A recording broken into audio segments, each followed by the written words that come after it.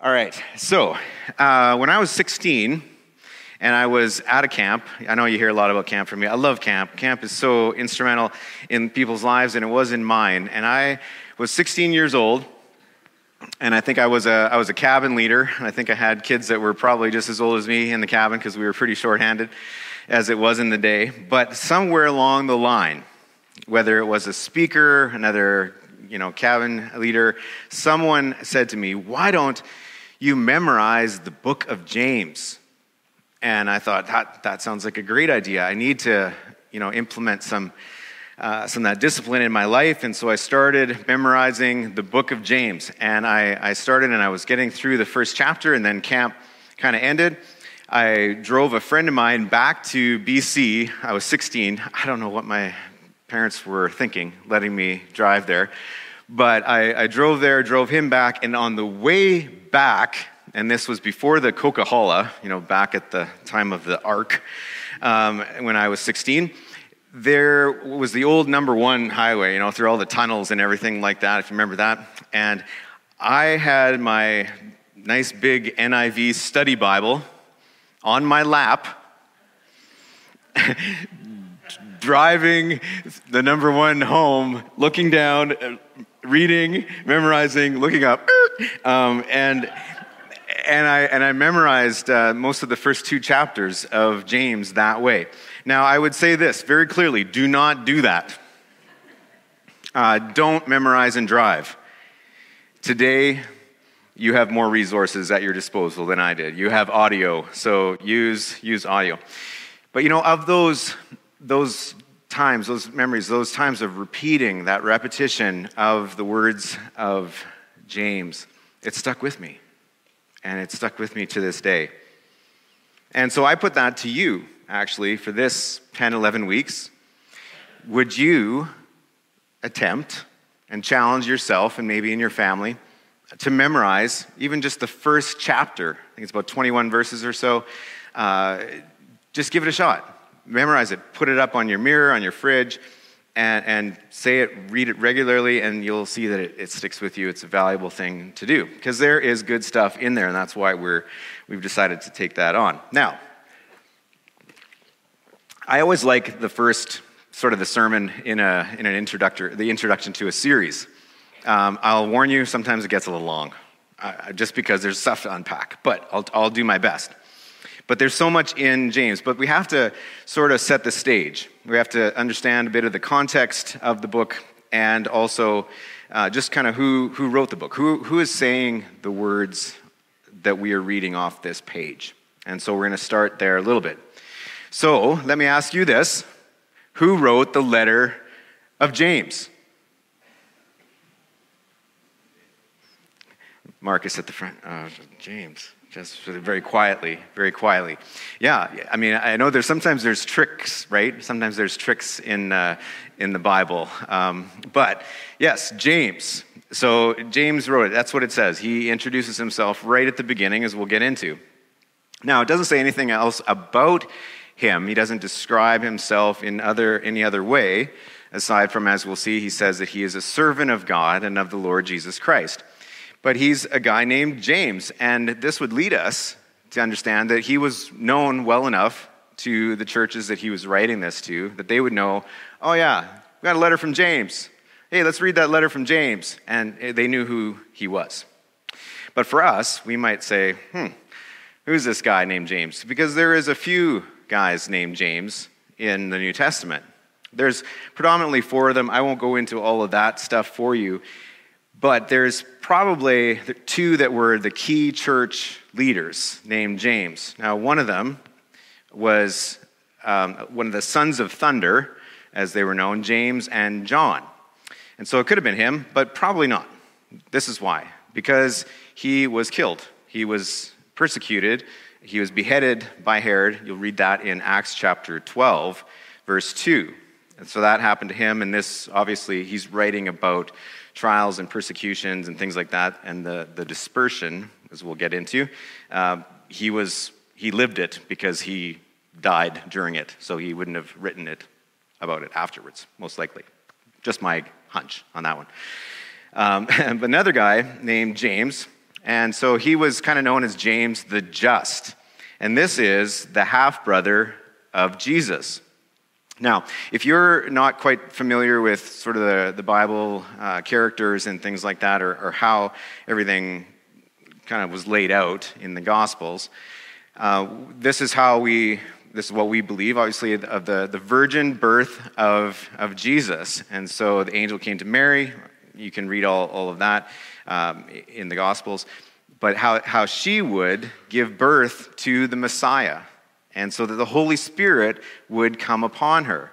And so Joseph, Mary's then-to-be husband, played an important role. The angel also went to him and said, this is what's happening, and this is your job. But he was not going to be the biological father of Jesus. All right? So there's that little bit for you there, understanding key important part. So after Jesus was born, then we would understand potentially that they had more children, of which one of them was James. So we'd say he's the half-brother because same mother, but different father. That makes sense.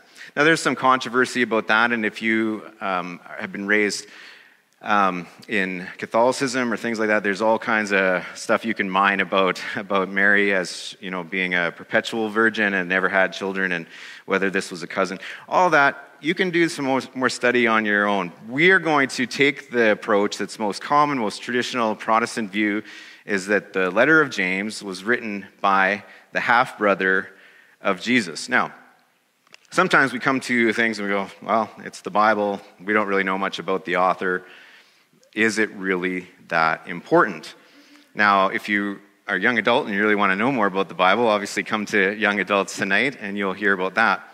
I want to tell you why it is important in this case if, in fact, James, the half-brother of Jesus, wrote this letter. Because, I'll tell you this, to me, it's one of the most critical, really, evidences for our faith. It's actually quite eye-opening to understand if actually one of Jesus's brothers, half-brothers, came to believe. Because, it is the most difficult thing to convince your family of anything, right? I was telling my son, he's been a hockey fan all his life. As of me, I was saying, you know what, you should also try the NFL. You'll love it. Football, it's amazing. There's drama in every game. And he's like, nah, I don't know. Can't convince him. You can't convince your family of anything, right? And so here, it's not too much of a stretch to think this was probably a really difficult thing for the family of Jesus to get their minds around the fact that Jesus, who was raised in their home, now is the Son of God, and always has been. But now, as he enters into his ministry life in his 3 years, where he starts doing miracles, he starts teaching, he starts declaring himself to be the Messiah, and they're going, what is going on? And we went through this in Mark, and we see that in Mark chapter 3, verse 21. If I mention a scripture in it, and if I don't read it out, you can just mark it down in your journal. Mark 3, verse 21, it says this, is that Jesus was hanging around there doing some teaching, and it says that his mother and his brothers were outside the house. Okay, so they weren't in among all of the followers of Jesus at that time. They were outside. And it says they were waiting to seize him.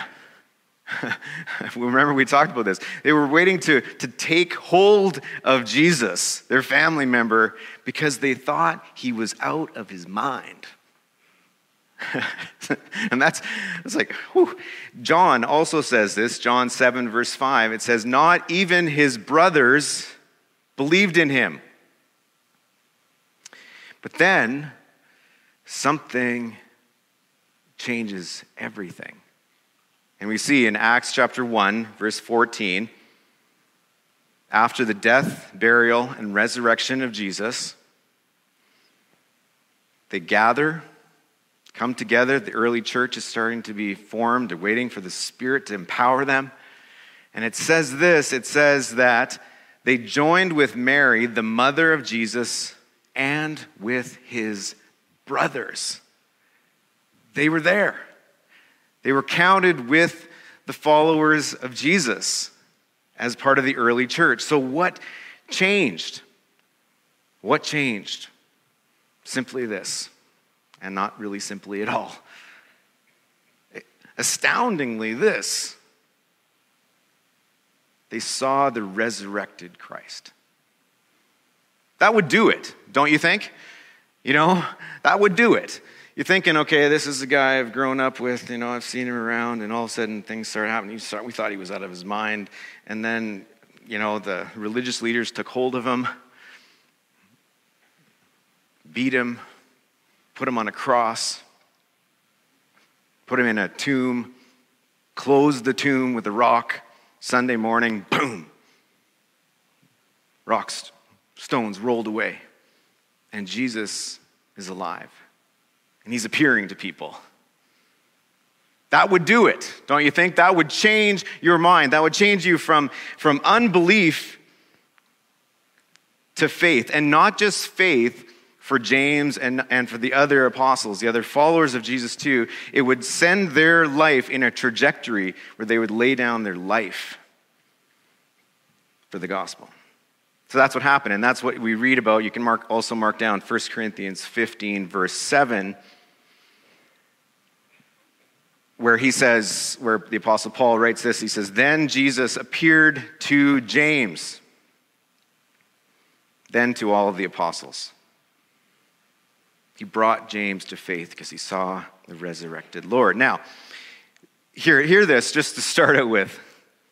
You might have questions about God. You might have questions about faith, and you might have questions about how you kind of fix all of the things of what the Bible says into our current cultural stream. And there's a lot of mess about that. But listen, if you are in a place in your life where you're questioning, do I believe? What do I think about God? What do I think about the Bible? How am I going to live this out? Start with looking at the resurrection. Because the resurrection changes everything. Because if Jesus is dead, this sounds a lot like an Easter sermon, which we should preach every Sunday. If Jesus is dead, there's no hope for us. 1 Corinthians 15 says that. And we're to be pitied. But if Jesus is alive, if Jesus is resurrected, that changes everything. Because that gives us hope. And we put our confidence and our hope in a resurrected Lord, and that means that we too can be resurrected, that we too can have life. And so before you go into any other things, what about Christians? What do they believe about this? What does this church believe about that? What about that? Look at the resurrection and decide for yourself. Do your homework. Do some study. Look at the resurrection of Jesus. And if it is real, and if Jesus is alive, then that should change everything. It should change you from unbelief to belief, transformation of your life. That's what happened with James. Now, what happened ultimately out of that was that he was martyred probably 62 AD. Church historians and also world historians of the day, Josephus Eusebius was a church historian. It says this, is that James, because of his proclamation of the gospel, the religious leaders, the Pharisees, under the order of the chief priests, they took James, the half-brother of Jesus, to the top of the temple. Little history interjection here is that 70 AD was the siege of Rome and the destruction of the temple and of Jerusalem laid to waste. Okay, that was about 8 years later. 62 AD, temple still standing. They take James to the top of the temple, and because he would not recant of his faith in Jesus, they threw him off the temple. And he was on the ground, and he wasn't dead from the drop. And as he's lying there, and this is what the historians say, is that he's saying, as Stephen did, and as Jesus said, he said, "Father, forgive them. They don't know what they're doing." But he's still alive as he's fallen off this, and then a guy comes up with a big club and bashes in his head. That's who wrote this.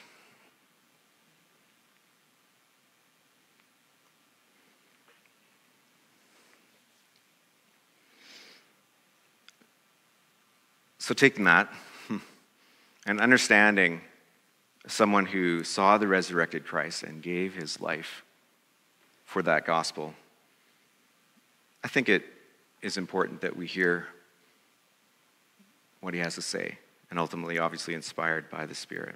So, I want to take you through a few things today, just some things to note as we enter into this book.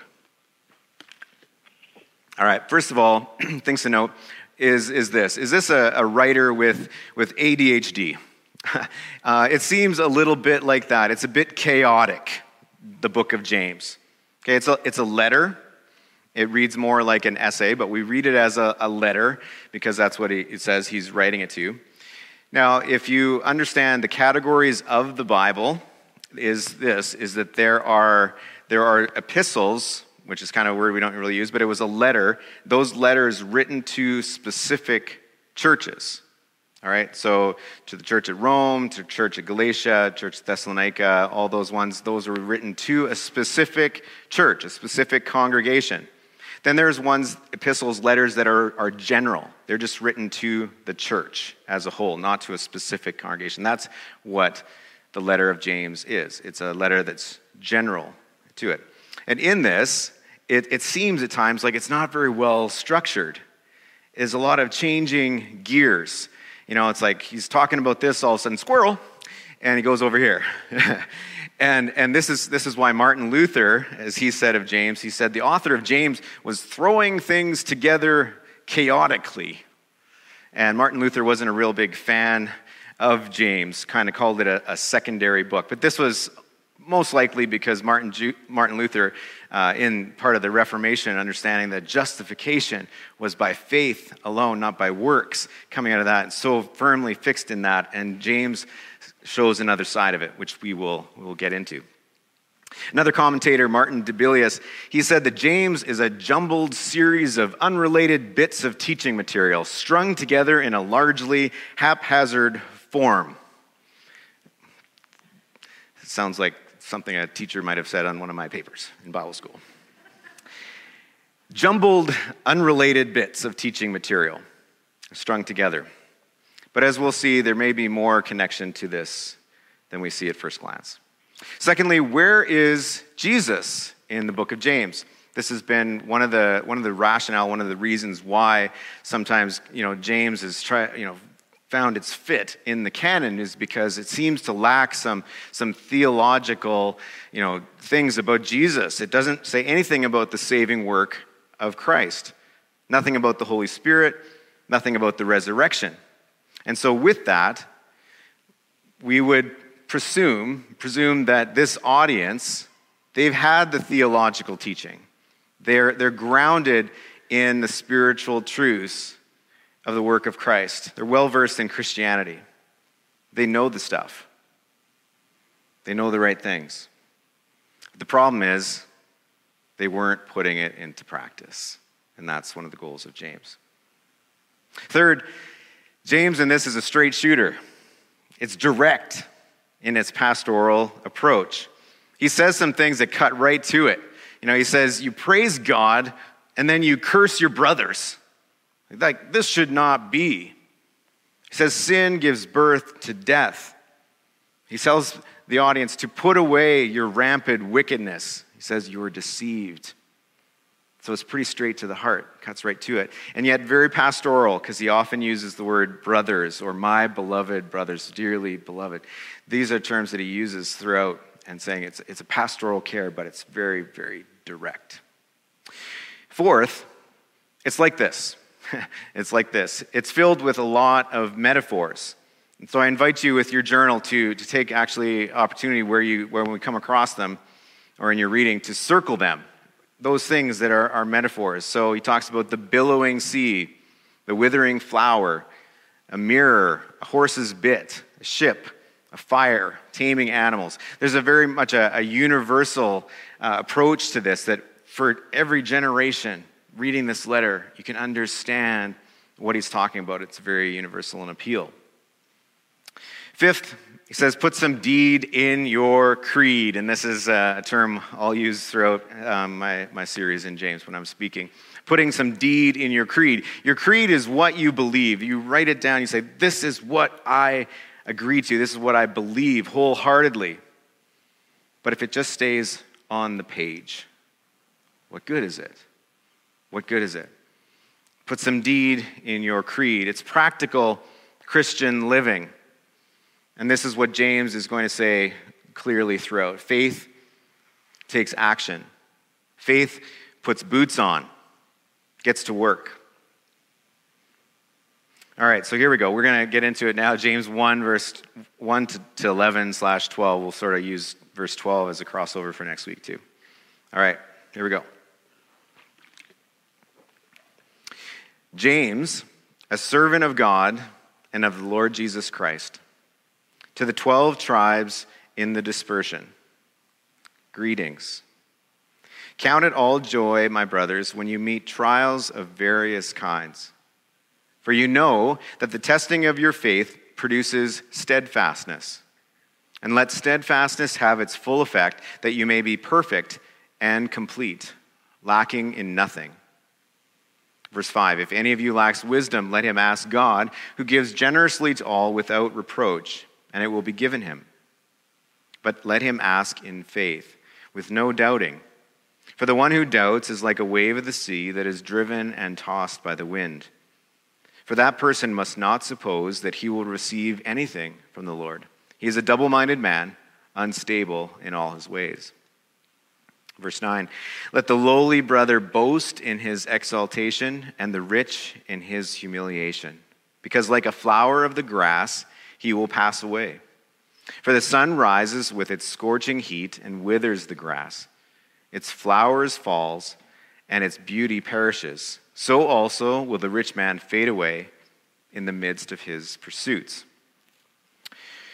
All right, I want to identify, just for today briefly, three sort of clear results, three products, three clear things that happen in this text. First of all, the result of trials for the Christian, for the believer, verse 2 to 4.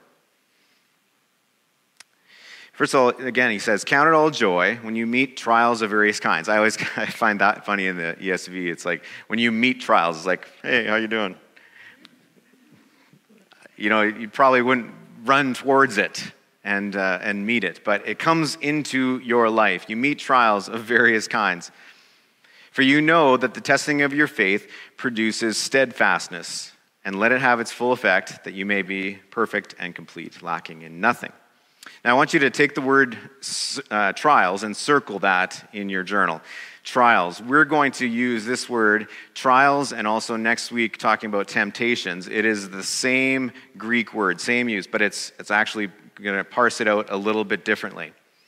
But trials for today. It says trials of various kinds. You can underline that, various kinds. And that's a really helpful thing for us, understanding that this particular congregations that he's writing this to the dispersed, these are the ones that have left Jerusalem out of persecution. They've scattered, they've taken the gospel with them, and they've started churches, planted churches, and the gospel has come to you and me because of that.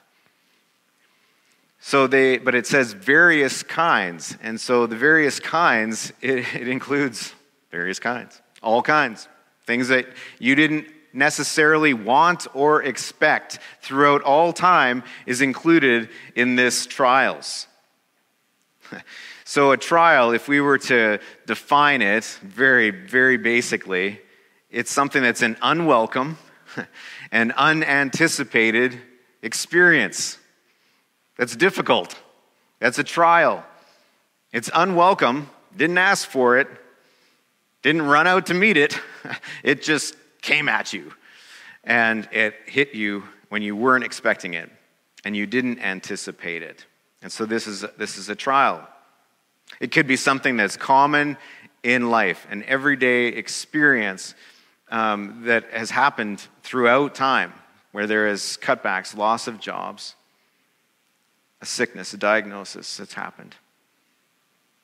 A common experience. Could be something that our enemy, Satan, has deliberately set to tempt you, which we'll get into next week, or it could be something even that God has allowed or he has initiated in your life as a trial. Why would this happen? And what do we do as a result of this? Well, the result, James says, is steadfastness, perseverance. The Greek word is hupomene. Hupomene, it's fun to say. But it's steadfastness. It's a stick-to-itiveness. It has to do with bearing up under. It's like there's a weight that's crushing down on you, but you stand firm. And this is a trait that we admire, right?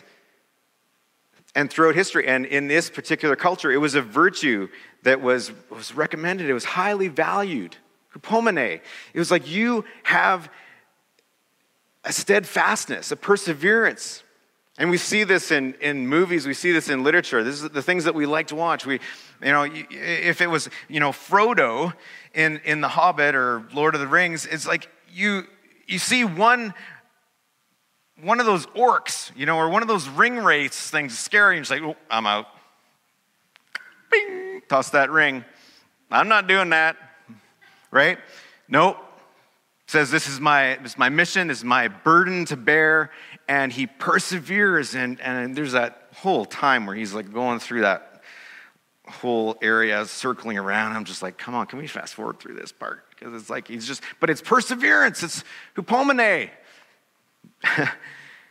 Or, take Rocky, old movies, from the 80s, 1, 2, 3, 4, 5, 6, I don't know. But if Rocky, would just have taken one punch, boom, laid out on the ground and just lay there. Movie over. Not so great. No, he gets up. Marion, whatever he yells, Hupomene. He's ready, he's taking it on. And we see this in our lives as well. And this will strike home. But this is the reality. We stand here, or wherever you stood on your wedding day, and you shared vows. You expressed your covenant vows to each other. And we say traditional things like, in sickness and in health, in wealth or in poverty.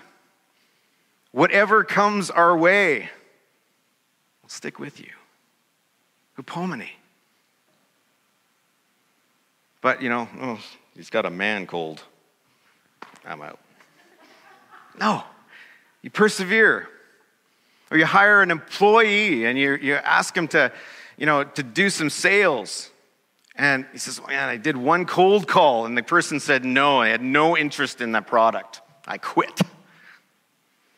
Listen, there's a reason why we call it work, right? It's not always fun. Next day, you go back. It's perseverance. This is a trait that we admire. Or your son, says to you one day, Mom, there's this kid in school that picks on me and calls me names. And you say, well, son, you're homeschooled, and that's your brother. So suck it up. Perseverance. Perseverance, it's not the end in itself. Okay, it's not the end of our life where people will say nice things about you and say, they really had hupomene. You probably won't say that.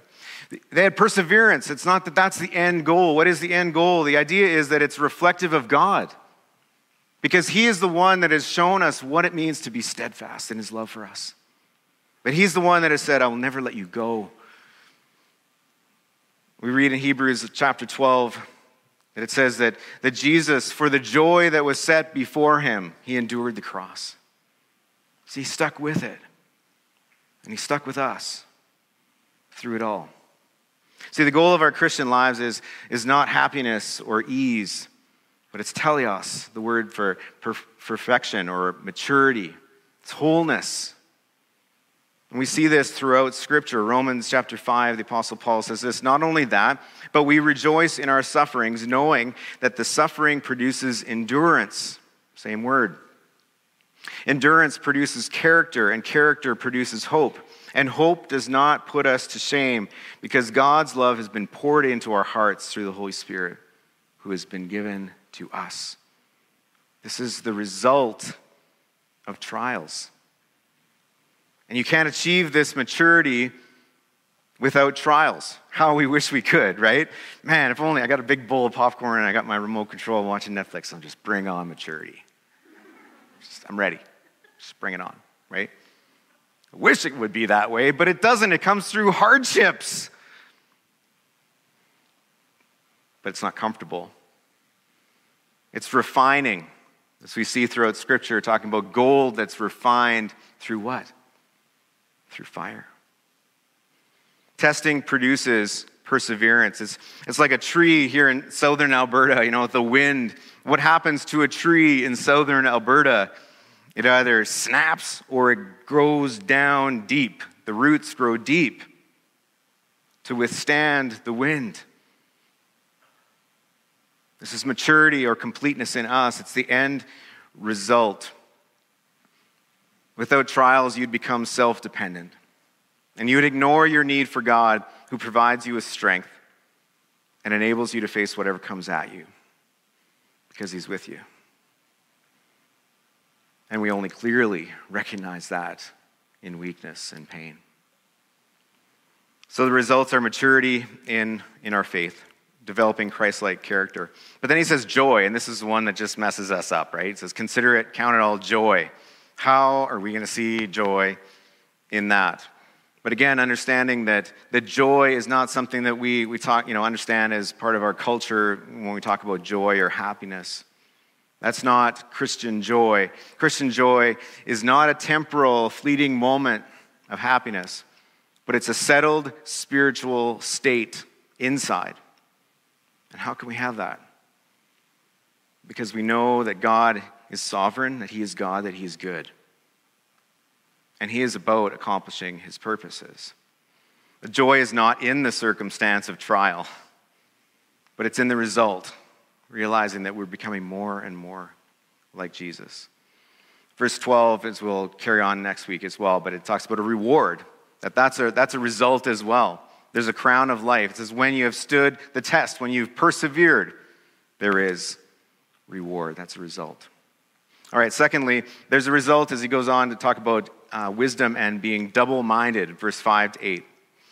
If any of you lacks wisdom, let him ask God, who gives generously to all without reproach, and it will be given to him. But let him ask in faith, with no doubting. For the one who doubts is like a wave of the sea that is driven and tossed by the wind.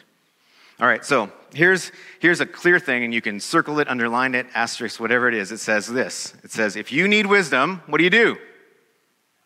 You ask. This is a promise of God. It says, if anyone needs wisdom, ask for it. And what does God do? He gives it. And he gives it what? Abundantly, generously. All right? And he gives it without finding fault, without reproach, without judging you and saying, oh, look what you did with it last time. There's no reproach. It's like he gives it abundantly. Why? Because it's his to give. Because he's the source of it. I'll just tell you, write down Proverbs chapter 8 and read that this week sometime. And it's fascinating because it talks about wisdom as being there before anything was made. Anything in creation, wisdom was there. It was how things were made. So God has all wisdom, and yet he's not stingy with it. He wants to share it, and he wants you to ask for it, and he wants to give it to you. But then it says, if you doubt. Now, when we read the word doubt, and it says, you doubt, you get nothing. You're like, oh man, I have so many doubts, so many questions. Listen, this isn't talking about honest, intellectual doubts, because that's part of being human. And we see that throughout the book of Psalms. We see the psalmist, David crying out and saying, God, where are you? Why are you doing this? Why aren't you doing that? And it's just so unfair. And that's part of our human condition, is to have honest doubts. And so that's not what he's talking about here. He's talking about someone that waffles. He's double-minded. Do you know anyone that waffles constantly? I hate saying waffles like that because I love waffles, and it sounds so negative. But you know someone that waffles, they're like, I don't know if I should do this, I don't know if I should do that, and I was like, do you know anyone like that? Yeah, it's like, some of you are pointing to yourself. It's me. They waffle, they go back and forth, and what happens as a result of that is they do nothing. One of the churches that I was at, I won't name them, before this church, we had a great group of young adults, but they would stand outside after the service, and it might happen here once in a while, but they'd say, what do you want to do for lunch? We should go for lunch together. Oh yeah, I like lunch. Where should we go? And they stand around, they talk, and they say, well, I don't know, you want to go to Boston Pizza? I don't know, should we go to Five Guys? Should we go to Two Guys? Well, this group of young adults in this church, they would stand there literally for half an hour wondering where we should go for lunch. And then some of them would say, yeah, you know what, I got to go. Let's see what's in the fridge at home. They do nothing. They waffle back and forth, and then nothing happens. Are you guys laughing? Because this is a real condition, right? Real thing. I'll say this. Let me know where you're going today, and I'll join you, because I'm free for lunch. But this is what he's talking about, someone that's waffling. They make so many, they're just like, I don't know this, and I don't know about that. And so they're unstable. This is the definition of what James is talking about here, of a double-minded person. They're unstable. They're constantly changing allegiances, and they never commit. That's why he says they're like a wave of the sea. They're just blown back and forth by the wind. And so the result of this double-mindedness is inaction. And this is what the evidence of faith we'll see over and over again in James is this is the evidence of faith, is if you do something. See, faith gets the boots on. And so he'll talk about this as far as having friendship with the world or friendship with God, and you try to live in both, and it's impossible. You can't. As a result as well, you have no expectation of receiving anything from the Lord. Because even if you did, you wouldn't know if it was from the Lord because you've been double-minded. We're going to see more of that double-mindedness through James. Okay, third and finally, there's the result of the rich oppressors, verse 9 to 11-ish. Let the lowly brother boast in his exaltation, and the rich in his humiliation, because like a flower of the grass he will pass away. Scorching heat, withers, flowers fall. You see that. It's frailty in the riches. Now, understanding this is going to be key to understanding a lot of things throughout James, because he's going to talk about the rich and the poor. And so it's important to understand what that means. So when he's talking about the poor or the lowly, he's speaking of the oppressed, the marginalized. He's going to refer to widows, orphans, people that are victims of the dishonesty of their employers. And let me tell you this, in this ancient culture, this would be about 90% of the people. There's about 10% that were the wealthy, the nobles, the ones that were kind of, corrupt, and then 90% of the other. There was no middle class. It was rich or poor. And so when we're speaking of poor, this is who he's saying. They have nothing of this world to lean on, no resources on their own, and so all they have to trust in is God. And so he says they're blessed. This is very similar to the Sermon on the Mount, the Beatitudes. Eugene Peterson says this about blessed are the poor in spirit. He says, you are blessed when you're at the end of your rope. With less of you, there is more of God and his rule. So the poor in spirit, the ones that they're at the end of their rope. Brennan Manning wrote, the poor in spirit are like survivors of a shipwreck. Out at sea, all the things they use to rely on no longer matter. All that matters is this passing plank to which they reach out with the desperation of the drowning. Adrift on an angry sea, the shipwrecked never ask what they did to merit the plank. They simply receive the plank like a gift, knowing there was absolutely nothing they did to deserve it. It's the poor in spirit. But the rich And this, the rich, is saying not just those that have wealth and not just ones that have all the money. The rich, in this negative context of what he's saying here, these are the ones that they use their money to exploit. Or they're ones that are consumed by their desire to be rich for status or for power. The rich are those who allow their wealth to corrode their care for the poor. That's who he's speaking of here, the poor and the rich. And so the result for the rich is what he says is their sudden loss. It's the sun that rises, it's just boom. Just like that, flowers are wilting, the grass is dried up. There's a recognition of the frailty of wealth. And we see this throughout our world, those that have more money than they could ever spend. But it can be gone just like that, or they die and they can't take it with them. There's humiliation. And as we'll see in the rest of James, there's also judgment on those who treat the poor the way that they are treating them. So again, we're going to see more of these themes throughout James as we move through it. So to leave you with this, just as the last kind of thought, James, this book is about practical Christian life. Maybe you found yourself in that situation. You know a lot of things about the Bible, or you know a lot of things about God, or you know what it means to follow Jesus, but you find that you're just struggling to put it into action. I hope this series encourages you, because I know I need that as well. I know lots of stuff, but I have to put something into action. Otherwise, as faith says, or as James says, faith is dead. So, as faith is putting its boots on, are you ready? Are you ready for this? Are you ready to put some deed in your creed? Let's pray.